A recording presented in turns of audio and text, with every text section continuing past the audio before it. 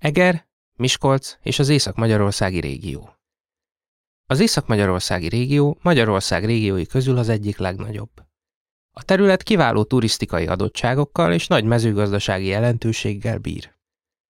Hivatalosan 3 megyét értünk az Észak-magyarországi régió elnevezés alatt, ez a 3 Borsod, Heves és Nógrád.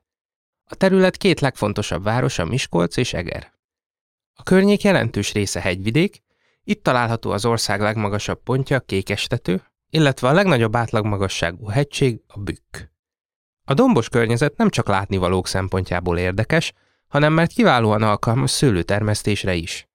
Több nagy borvidék, köztük az egri és a tokaji is itt található. Borsod-Abaúj-Zemplén megye legnagyobb városa és a régió fővárosa Miskolc. Bár a korábban inkább iparra, mint idegenforgalomra támaszkodó várost sok magyar nem tartja kimondottan csábító úti célnak, mégis érdemes látogatást tenni a környékre a közeli fürdők és a tokaji borvidék miatt. Maga a város is tartogat kellemes meglepetéseket, a szolgáltató és vendéglátóipar sokat fejlődött a 90-es évek gazdasági visszaesése óta. Heves megye fővárosa Eger, az ország egyik legszebb kisvárosa.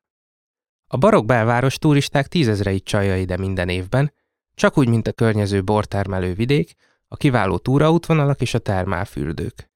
Egertől délfelé haladva már a Nagyalföld északi része található, itt többek között búza, napraforgó és dinnye termesztésből élnek a helyiek. Nógrád megyét szintén rosszul érintette a 90-es években történt ipari leépülés, azonban a terület mára már kinőni látszik ezeket a nehézségeket. A környék természeti szépsége páratlan, erdős-hegyes területek váltják egymást. Ez itt a Palócföld központja, a népcsoport a magyar sajátos változatát beszéli, konyhájuk, népviseletük szintén jól felismerhető. Az észak-magyarországi régiót érdemes meglátogatni a helyi bor, a termálfürdők és az erdős-hegyes túraútvonalak miatt.